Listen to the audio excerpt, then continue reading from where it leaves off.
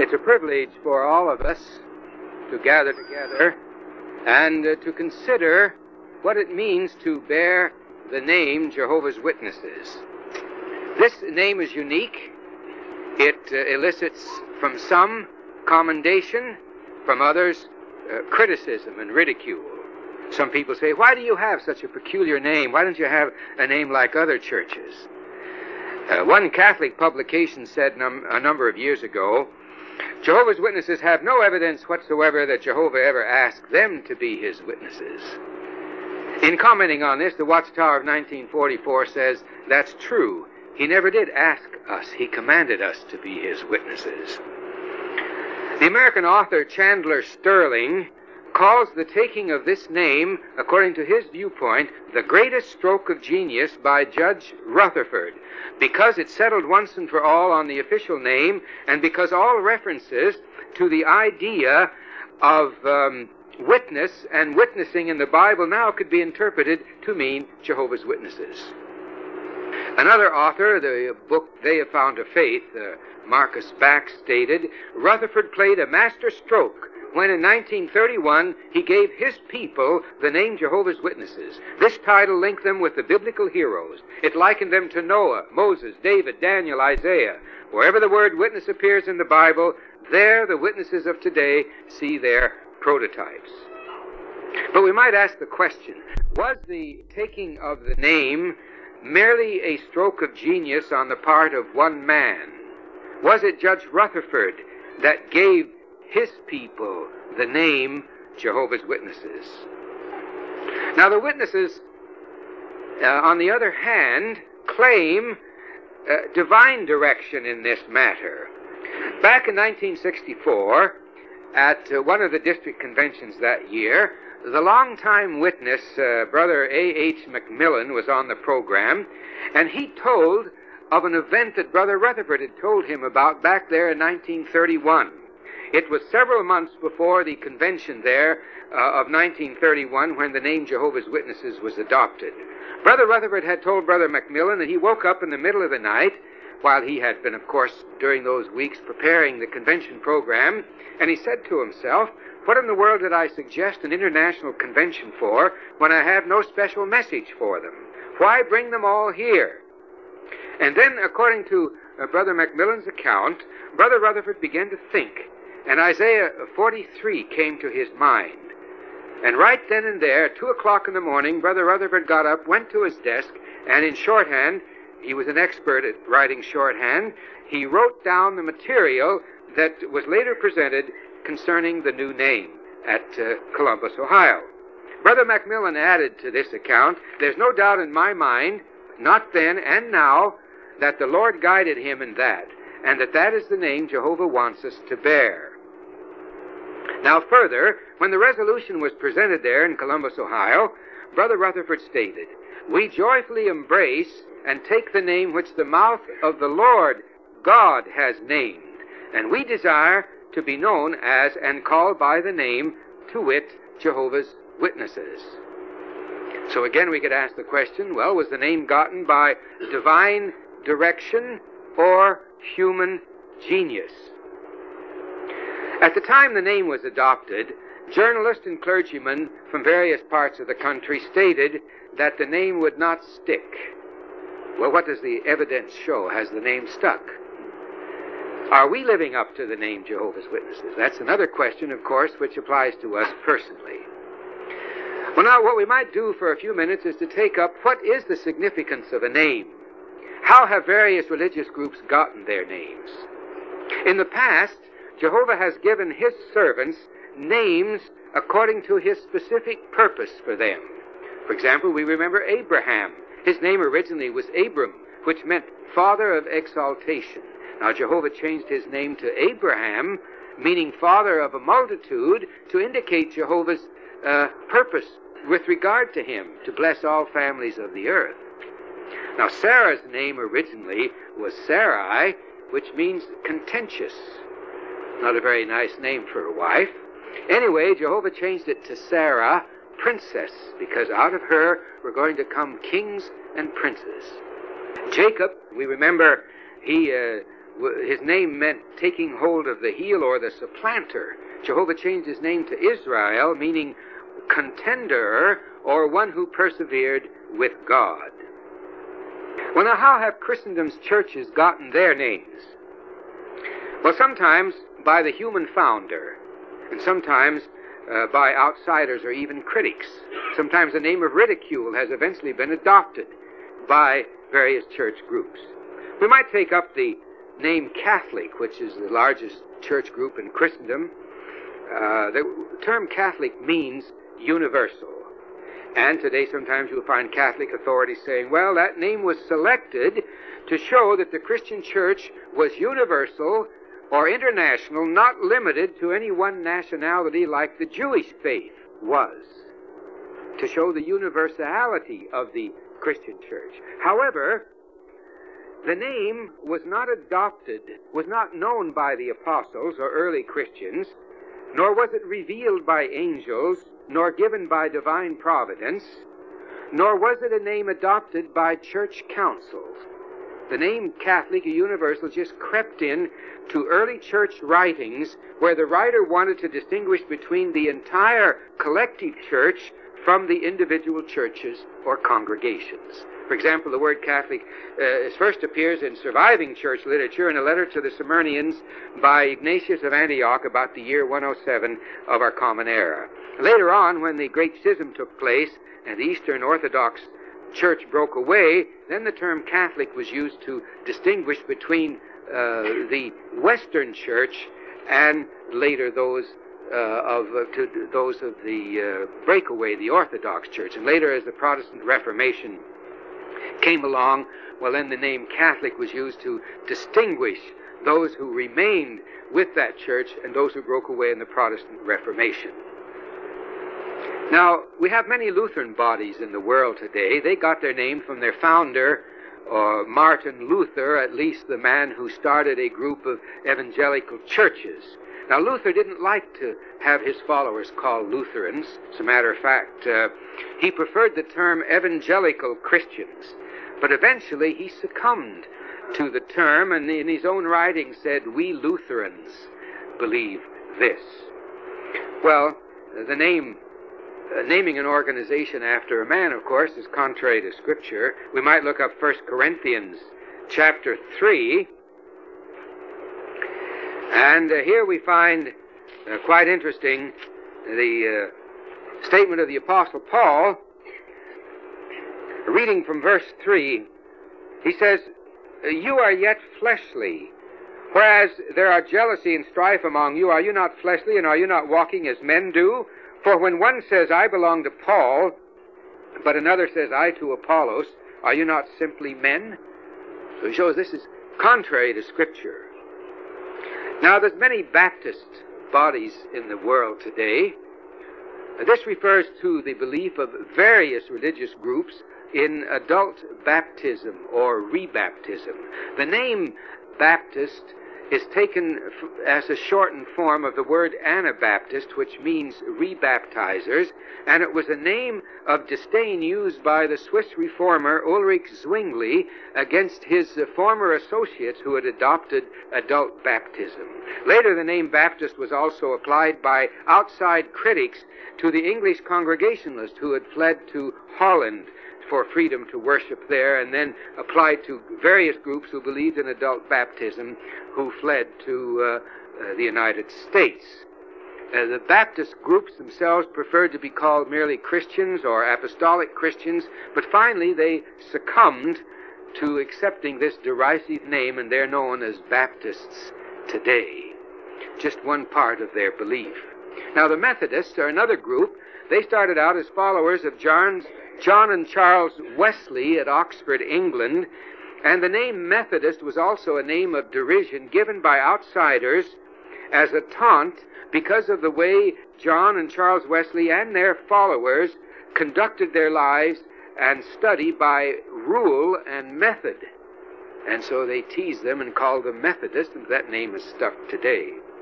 Then there was a 17th century group called the Society of Friends, but during their worship, they used to tremble under an awful sense of the infinite purity of God, and so opposers call them in derision Quakers.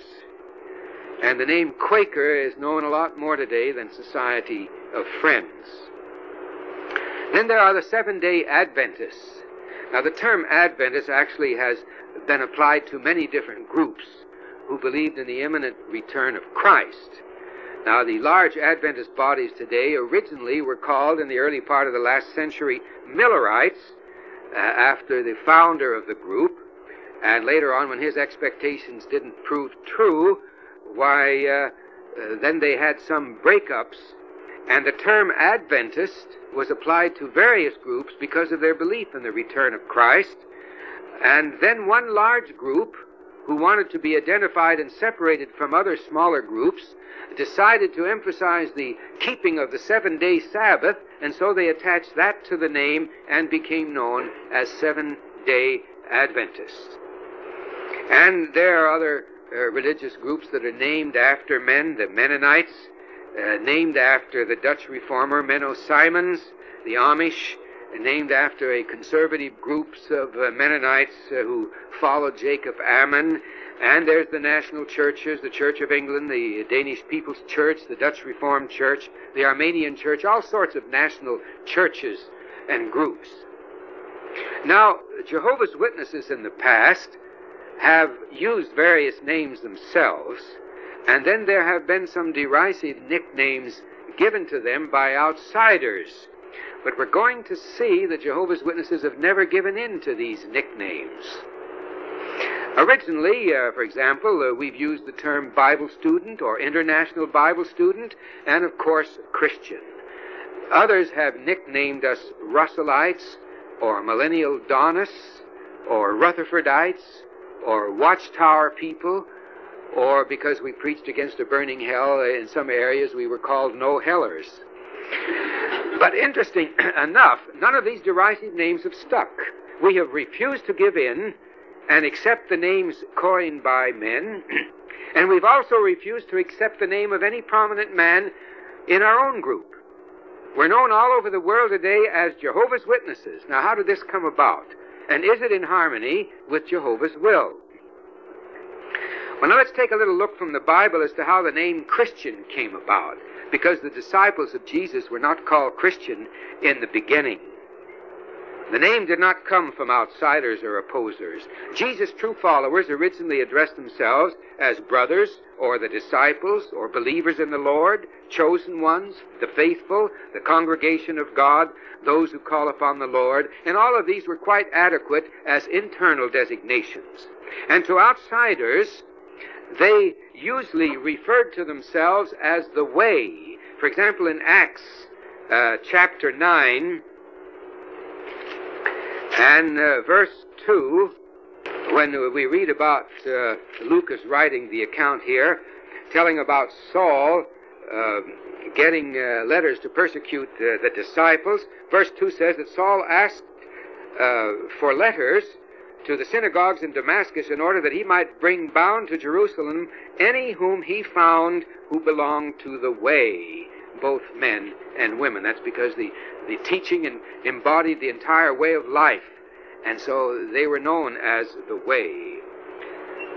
Opposers called the disciples the sect of the Nazarenes, or simply this sect. Well, now, how did the name Christian come about?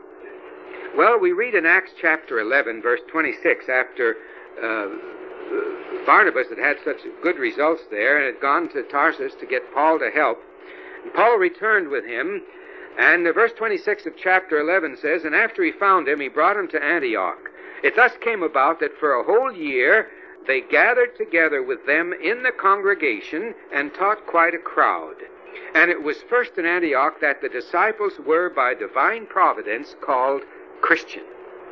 So now, this was about the year 44 of our common era, or 11 years after Pentecost, that finally it seemed determined that they should have a name. Now, the New World Translation says they got the name Christian by divine providence. Now, some theologians and Bible commentators say that the name was also a name of derision coined by outsiders. And most translators render Acts 11:26 simply, it was in Antioch that the disciples were first called Christian. Now, why does the New World Translation say, by divine providence? Well, it's because the translators take into consideration that when Luke wrote the account and was writing the word called Christian, for the word called, he did not use the secular Greek word kria, which he would have used had the name come from outsiders, but rather he used the word krematizo. And this word krematizo is only used in the Christian scriptures in connection with the supernatural, such as a calling from God or a warning from God. And so the New World Translation says it was by divine providence. Young's translation states the disciples also were divinely called, first in Antioch, Christians. Now, the name Christian would mean a Messiahist. That is, one who believed in Jesus as the Messiah. Calling them Christian would also indicate that they were following in Christ's footsteps, believing as he did, living as he did, and teaching as he did. Now, the disciples had already for some time been publicly preaching Jesus as the Christ or the Messiah, and they had been following in his footsteps. So the name Christian or Messianist would confirm that in preaching Jesus as the Messiah, they were emphasizing what God wanted emphasized at that particular time. Well, then we might take up two questions here. How then did we, or those prior to us back there in 1931, arrive at the name Jehovah's Witnesses? And why wasn't the name Christian good enough? Well, Charles Russell and his friends began their systematic study of the Bible early in the 1870s, searching out truths pertaining to the Lord's return. And they began publishing what they learned in tracts and eventually magazines. And they learned other things pertaining to God's purpose, the ransom, information as to the Lord's return, his invisible return. They learned the fact that there was no Trinity, and there was no burning hell, and they learned of God's purpose toward the earth. They learned about the conclusion, that is, the end of the Gentile times and the setting up of the kingdom there.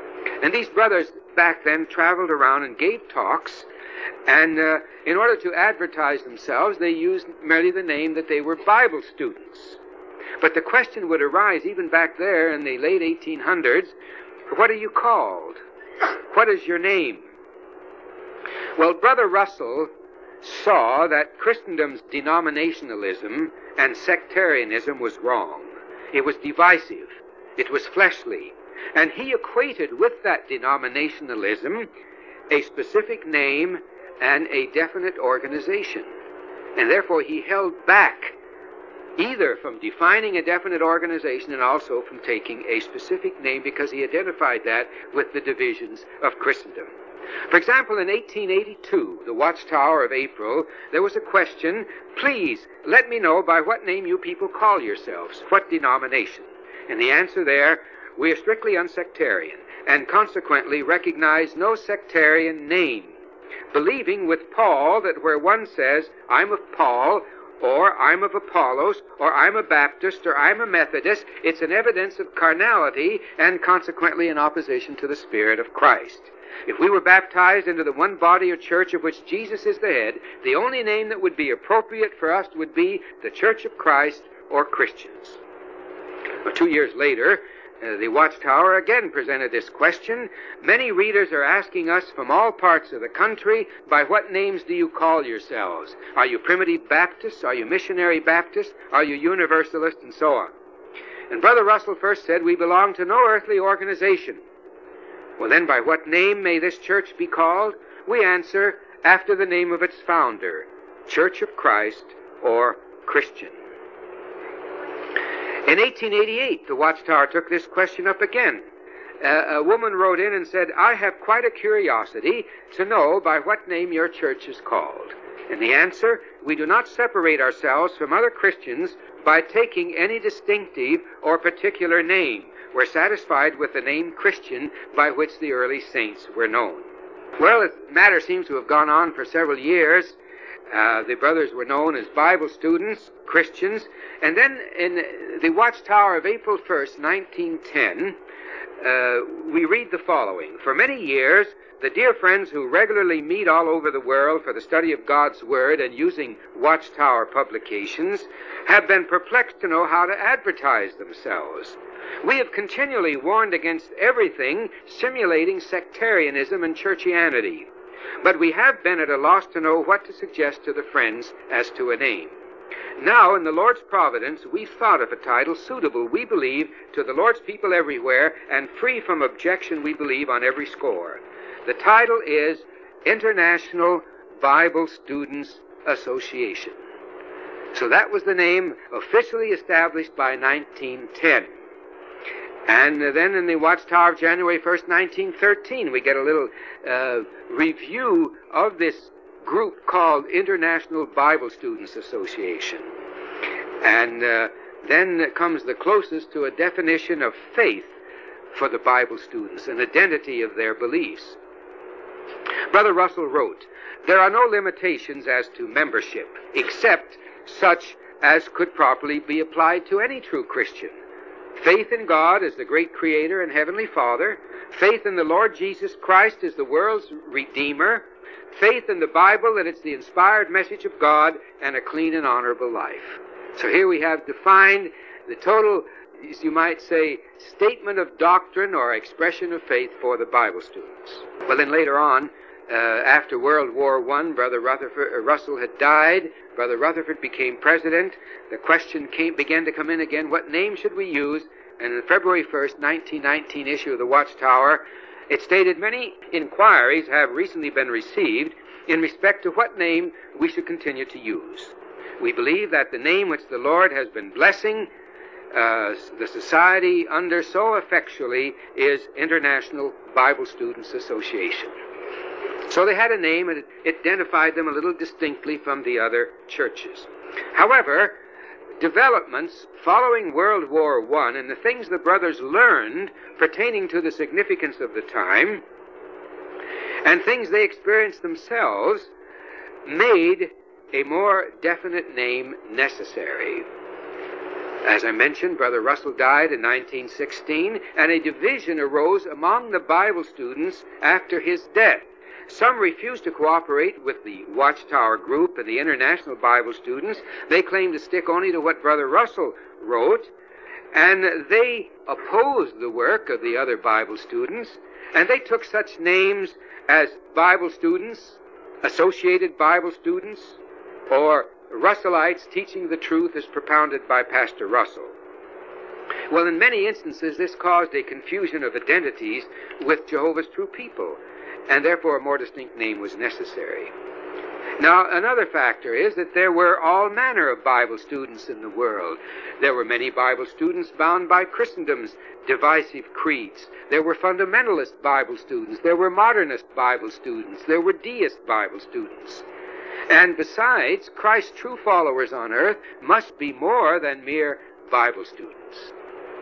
Now, the name Christian was proper to use. It was given the disciples in the first century by divine providence, and the International Bible students truly followed in Christ's teaching, so they could rightly use the name Christian. However, this name Christian was now claimed by so many differing and conflicting religions of Christendom, all professing many unbiblical teachings, ceremonies, and standards of conduct. Well, in order to distinguish themselves from all of these millions of nominal Christians, there had to be a name that would distinctly identify Christ's true followers today. And further, they now needed a name which more properly identified their position before God as well as their position toward the world. Now, in this regard, it's useful for us to see how the situation that developed there during World War I made an even greater need for a distinct name. God's kingdom had been established in the heavens in the hands of His Son Christ Jesus in 1914, and the good news of that world-shaking event had to be preached throughout all the world as a witness unto all nations, as Jesus had said in Matthew 24:14. Secondly, the brothers had begun to see that the primary issue facing mankind was the vindication of Jehovah's name. and that his name and purpose had to be made known among all the nations. This had to be proclaimed far and wide. For example, they could read in Psalm 83:18, this well-known scripture, people may know that you whose name is Jehovah, you alone are the Most High over all the earth.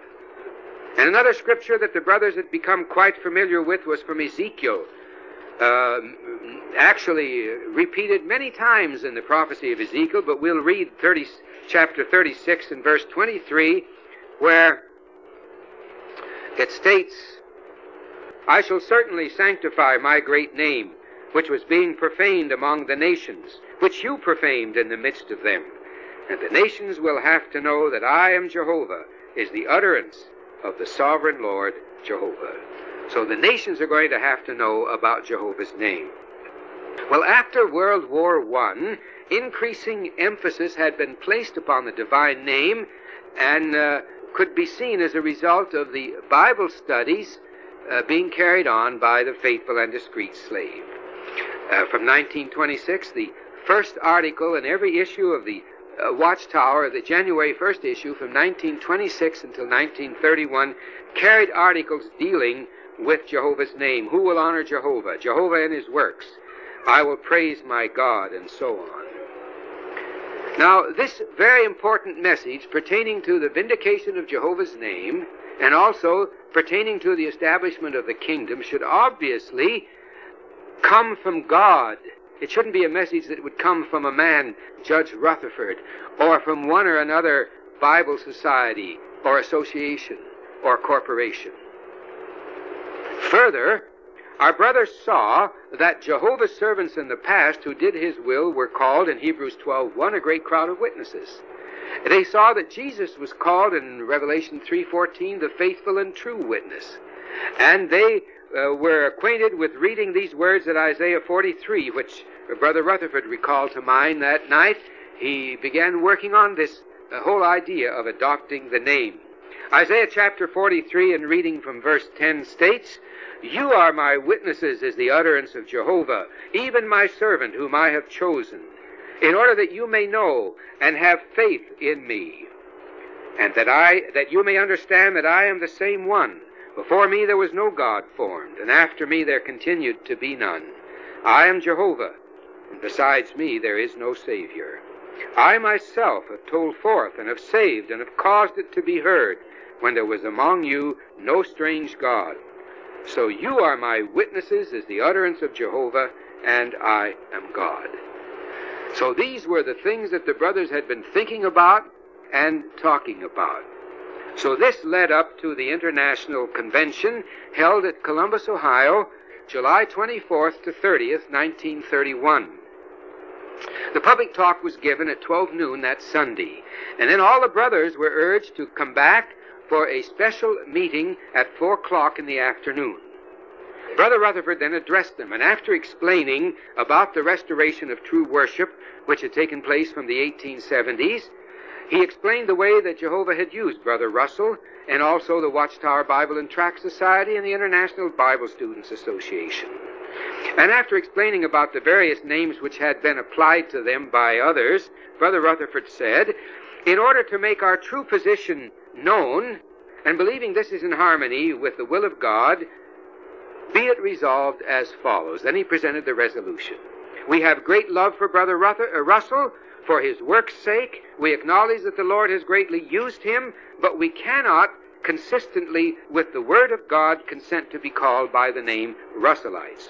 And then he went on to explain why also the terms Watchtower people or International Bible Students were merely names of corporations and were not suitable names. He went on to show that although we are students of the Bible, we're more than that. So we decline to assume or be called by the name Bible students. He says we need a name which will identify our proper position before the Lord. And so he concluded the resolution, having been bought with the precious blood of Jesus Christ, our Lord and Redeemer, justified and begotten by Jehovah God and called to his kingdom, we unhesitatingly declare our entire allegiance and devotion to Jehovah God and his kingdom. that we are servants of Jehovah God, commissioned to do a work in His name and in obedience to His commandment, to deliver the testimony of Jesus Christ, and to make known to the people that Jehovah is the true and almighty God. Therefore, we joyfully embrace and take the name which the mouth of the Lord God has named, and we desire to be known as and called by the name Jehovah's Witnesses. And that was a very thrilling time for the brothers there. They enthusiastically adopted that resolution. They were really electrified, you might say, on that occasion. And then during the weeks and months following, other follow-up conventions were held in other parts of the country and other parts of the world. And also, individual congregations where a portion of the brothers were unable to attend these conventions presented and adopted similar resolutions pertaining to the name. So both at follow-up conventions and individual congregations. I remember I was still in school as a young boy, but back there in 1931 in the little group that we had there in Eastern Oregon and La Grande, the group met together and the name Jehovah's Witnesses was adopted by that group, and then a notification of this was sent in to the society.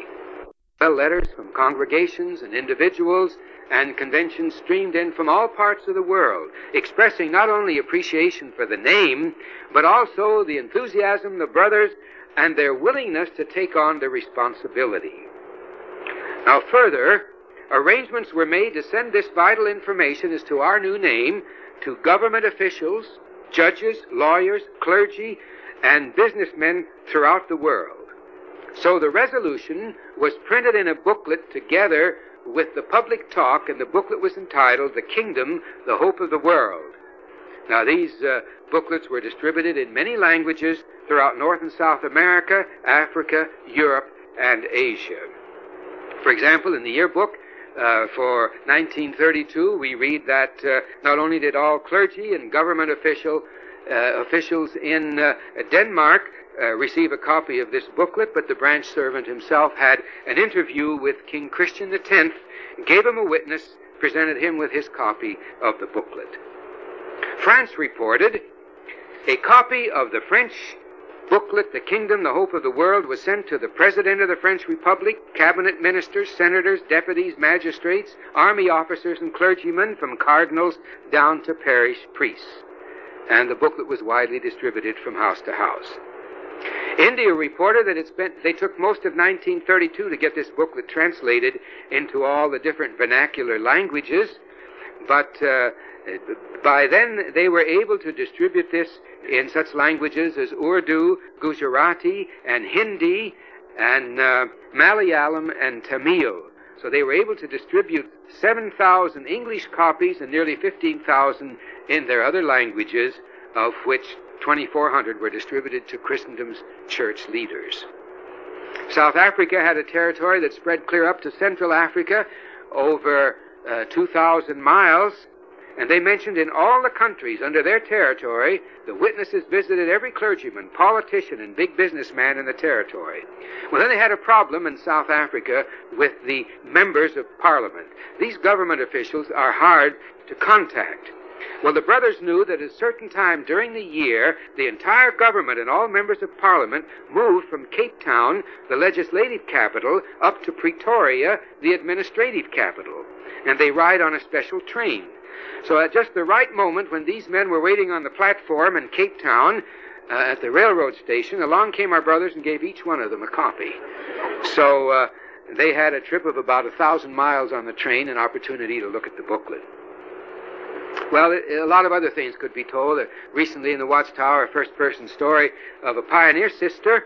She told about how she went to all the clergy in her territory that she was assigned to, and at one particular place, she recalled, the clergyman was very nasty and said he didn't want it, but she says, well, this copy is for you, and she just laid it right down on the little table inside the entryway of his house and turned and walked away. Well, in a few seconds, she heard this booklet come whistling by her ear and fall on the ground as the clergyman had tossed it after her. Well, it fell there just about coming into the mud, and she didn't like to see it there, so she leaned over to pick it up, and then along came the clergyman's vicious dog, grabbed up this booklet, and took it back into the house. So, We don't know what he thought about that. Anyway, back to the question. Was the taking of this name merely a stroke of genius on the part of Brother Rutherford, as author Sterling stated, or as Brother Macmillan indicated? Does it appear that there was special direction and inspiration of Jehovah's Spirit? Well, remember now, a name has a purpose, and it might be an indication of approval of a direction that Jehovah's servants had been taking. It could also be an indication of a course they should take in the future. Well, now, is that true with regard to Jehovah's Witnesses? Well, let's take a look first at what Jehovah's Witnesses had been doing for many years. Going clear back to August of 1879, Zion's Watchtower made this statement: Zion's Watchtower has, we believe, Jehovah for its backer. So it identified itself with Jehovah. And several times during the years, the publications refer to Jehovah as the name of the sovereign of the universe. Now, especially after World War I, the brothers began to be more clearly aware of their need to honor Jehovah's name and of their responsibility in that regard. For example, we've heard many times quotations from the talk Brother Rutherford gave entitled The Kingdom, back there at Cedar Point, Ohio, on September 8, 1922. Remember when he says, advertise, advertise, advertise the King and the Kingdom. Well, in that same talk, Brother Rutherford read from Isaiah 43, verses 8 to 12. That's where Jehovah says, you are my witnesses. And then he stated, thus we see that those of the temple class are clearly designated as the Lord's witnesses at this time, to bring a message of consolation to the people that the kingdom is here, that God purposes that his name shall be magnified, that the people shall know that he is the Lord. Thus we see that God purposes to have a people on the earth standing as his witnesses, fearlessly crying out the message, the kingdom of heaven is at hand. So we can see already from this, the idea of their being witnesses for God wasn't a new or sudden idea that Brother Rutherford got. Some years later, in the January 1926 issue of the Watchtower, or January 1st, 1926 issue of the Watchtower, the statement was made, the time approaches when God will make for himself a name. God will have somebody to be his witnesses.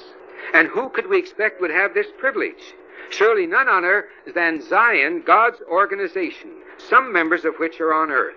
To such Jehovah says, ye are my witnesses, saith the Lord, and my servant whom I have chosen. 6 months later, in the July 15th issue of the Watchtower, there was a report there on the London Convention, where they had had a large service day activity. And notice what the Watchtower reported on that service. Nothing like this has ever been known on service day at any convention.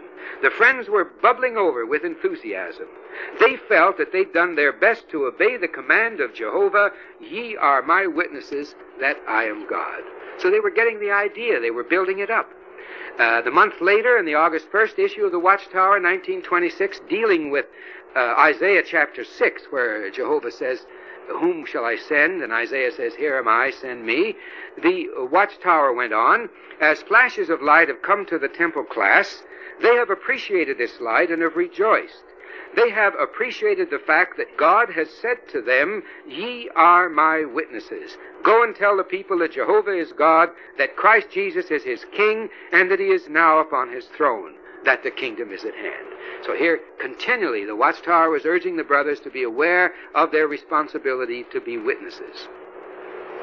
A year later, October 15th, 1927 issue of the Watchtower, there was printed a report on the Toronto, Canada Convention of July, and the resolution that was adopted there.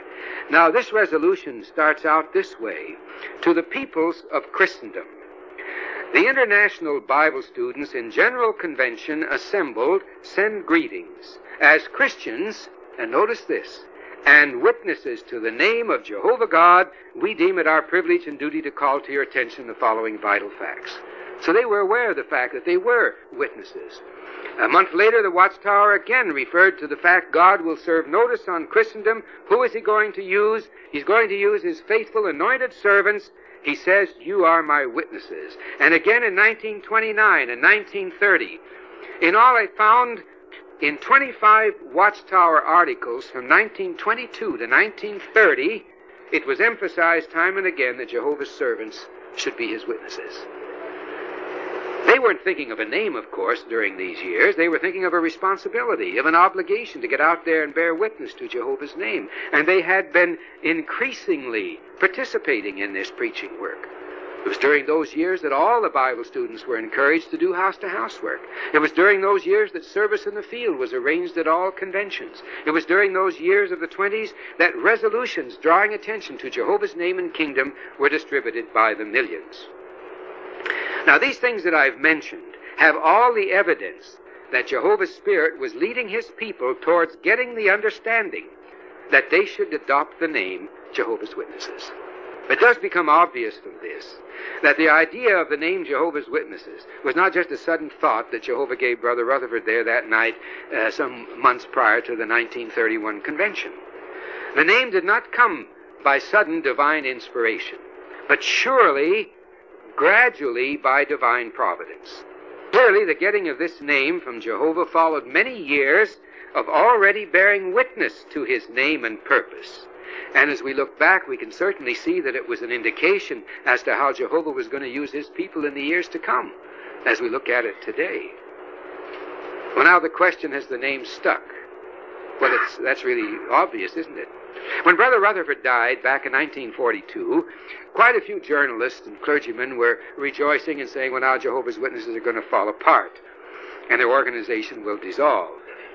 Well, one woman journalist made this statement. She said that when the Watchtower people took the new name Jehovah's Witnesses in 1931, she had said that the name would not stick. But now here, 11 years later, she says, I've been wrong about that. So she says, now that Rutherford is no longer with the organization, I'm not going to make any more prophecies about the Watchtower Society of Jehovah's Witnesses. While many have said the organization will go to pieces, I would not venture that statement. I would rather wait and see what happens. Well, she made that statement over 40 years ago, and even then could see it.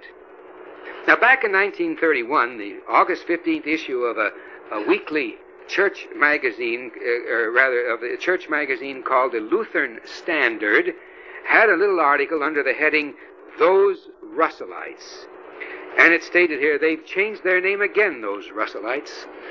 Like the criminal with a number of aliases, this religious outfit is really hard to keep up with. From henceforth, but not forever, the erstwhile Russellites, then international Bible students, are to be known for a while as Jehovah's Witnesses. Well, it's been more than a while. I dare say more people know the name Jehovah's Witnesses than know the Lutheran Standard. But anyway, the name did stick. Back in 1936, in Webster's dictionary, there was no entry for the name Jehovah's Witnesses. But current editions of dictionaries and encyclopedias all over the world, in all major languages, have entries explaining that Jehovah's Witnesses are a religious group that witness to beliefs in the theocratic rule of God and the imminent millennium. As a matter of fact, in the 1971 edition of Webster's New International Dictionary, I found this interesting entry. Under the name Jehovah God, in just lowercase letters, no caps, it states, a supreme deity recognized and the only deity worshipped by Jehovah's Witnesses. So that's the way they identify Jehovah. Of course, a name might stick by reason of good publicity and clever manipulating of the media. More important is what those who have taken on the name have done during those years. Well, when the name was adopted in 1931, our work was carried on by about 50,000 Bible students or witnesses in 38 lands. Today there's more than 3 million Jehovah's Witnesses actively preaching Jehovah's name and purposes in more than 200 lands. Now, during the past service year alone, more than 300 million pieces of Bible literature in nearly 200 languages explaining Jehovah's name and purposes have been distributed. Also, we've held conventions all over the world through the years, and newspaper accounts of our conventions have pushed Jehovah's name to the fore. There's also on record in countless court cases in our fight for freedom of worship the testimony to the name and purpose of Jehovah. Now, in answering the question, have we lived up to the name Jehovah's Witnesses, we might take a look at the faithful and discreet slave associated with the Watchtower Society. First of all, Jehovah's name has been emphasized in the Watchtower. It's being a part of its name. The Watchtower, announcing Jehovah's Kingdom, is the full name of the magazine. We've presented such books as Vindication, Jehovah, Let Your Name Be Sanctified, The Nations Shall Know That I Am Jehovah, the brochure, The Divine Name That Will Endure Forever. There's another indication. Jehovah's Witnesses, of course, and the Bible students before them have primarily made use of the King James Version Bible. But that only had the name Jehovah in about 6 different places. And therefore they made use of another Bible translation called the American Standard Version, which was published in 1903. And this American Standard Version used the name in nearly all the places in the Hebrew Scriptures where it was in the original text. Well, back in 1943, the Society heard that this translation was going to go out of print, and it was going to be replaced by the Revised Standard Version, which would delete the name Jehovah in every place. So the Society immediately contacted Thomas Nelson and Sons, the publishers of this translation, purchased from them the plates and the rights to print the American Standard Bible translation on its own presses, to preserve the name of Jehovah in the Scriptures and to support, to carry out their obligation as witnesses of Jehovah. In the late 1940s, a group of faithful anointed brothers, all Jehovah's Witnesses, in close cooperation with the governing body, began producing the New World Translation of the Holy Scriptures in several volumes, both to get a more accurate understanding of the Scriptures and also to restore the divine name. And today, the New World Translation is published in many different languages. It has reproduced the divine name in the 6,973 places in the Hebrew Scriptures and 237 places in the Christian Greek Scriptures. So it's obvious that the Society, the faithful and discreet slave associated therewith, have lived up to the name. Now, what about us as individuals? Well, in order to keep the way open for witnessing, Jehovah's people have continued and forced court cases, and many cases regarding house-to-house witnessing and other things have been fought throughout the world, and Jehovah's name has been recorded in these cases. Since the 1930s, the issue of neutrality began to come out. The issue of the flag salute, first in Nazi Germany and then later on in the United States. And this issue also required Jehovah's Witnesses to take a stand, make their position known, and court cases were carried on, and the name was announced in newspapers in connection with that. Then the issue of neutrality, which really became more prominent in Nazi Germany and spread to other countries in the United States as far as participation in war. And Jehovah's Witnesses became identified with strict neutrality on that position.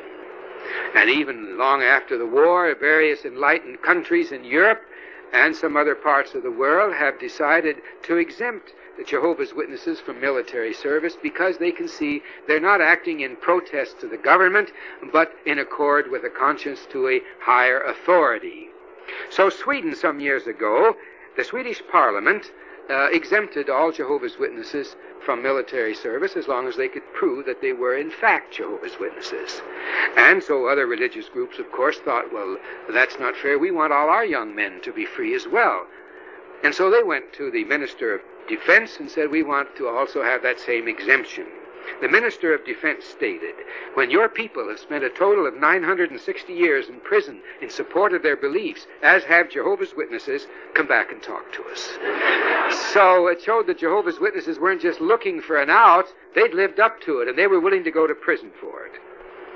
In 1973, the issue of neutrality came up in Israel, and it resulted in many of our brothers there having to endure rather inhuman treatment in prisons. And this got a great deal of publicity in the national press and radio newscasts. The branch reported on this. In connection with these news reports, the divine name Jehovah appeared in the newspapers and was heard on the radio probably for the first time. Although the Tetragrammaton is in the Hebrew Bible and other religious literature, it is never written in secular publications or pronounced under any circumstances. And yet, when they had news reports about Jehovah's Witnesses, they had to pronounce the name and had to say it. And in this way, Jehovah's Witnesses have certainly lived up to their name. We read recently in the Watchtower about young school children in India. Well, we know we're a few thousand witnesses there, and a great effort has been put forth to make Jehovah's name known there. But there's 700 million people there in India, so how do you get a hold of everyone? Well, at least there were a few young school children in India that were expelled for not singing the national anthem. And they were expelled from the schools. This got the newspaper. The matter was taken up into the lower courts and the superior courts and to the Supreme Court. And this resulted in the case being reported on in all of the national newspapers of India. So a witness given to the faithfulness of Jehovah's servants, as well as to his name, was given throughout all of India. Of course, even on an individual scale, Jehovah's name has been made known. There have been many experiences like the one I'm going to tell you, but I'm going to outline this one about a little 5-year-old girl named Jessica who had to go to a sanatorium in northern Germany. And she'd only been there a couple of days or 3, and the parents received a call from the supervisor and asked if they were Jehovah's Witnesses. And they said, yes, but why do you ask? Well, they noticed when Jessica came there, she wouldn't eat. The second day went by, she still didn't eat. They thought, well, she's homesick. Third day, they served chocolate pudding. She still didn't eat, so they knew something must be wrong here. So they asked her what was the matter. Well, she said that at home, before we eat, why, they always say thanks to God and pray to Him. Well, the supervisor figured, all right, we can do that. So he prayed and thanked God for the food, and Jessica still wouldn't eat. And well, why was that? Well, she told the supervisor that you have to pray to Jehovah. That's his name. And he says, well, I pray to God. Does it make any difference? She says, well, you don't like it if people don't use your name. And she says, God has a name, and it's Jehovah, and we should pray to Him. Well, the supervisor thought he could do that, so when the young patients there were gathered for their meal, he prayed to Jehovah and thanked for the meal, and she still wouldn't eat. And then he learned that, well, it had to also be in Jesus' name. And so finally the supervisor got it all together, and for several weeks, as long as Jessica was there, he was praying to Jehovah in Jesus' name and thanking for the meal, and Jessica ate. Well, Jehovah's name has come to the fore on the issue of blood. People can't even think of the term blood transfusion without thinking of Jehovah's Witnesses. And also on the sanctity of life. Our position is very well known also on the matter of abortion. Even though every year it is said that millions and millions of lives are snuffed out by abortion, Jehovah's Witnesses maintain faithfulness on that issue. Well, some people say, well, the Catholic Church is against abortion as well. That's true, and the lives that they may save by not having abortions, they usually manage to kill on the battlefield, so it doesn't really show any regard for the sanctity of life. Jehovah's name has come to the fore on the matter of clean morals, on good standards, on honesty in many parts of the world. They're known for living up to the name. They're known for showing love to their neighbor. And they're known for actively preaching the good news of the kingdom.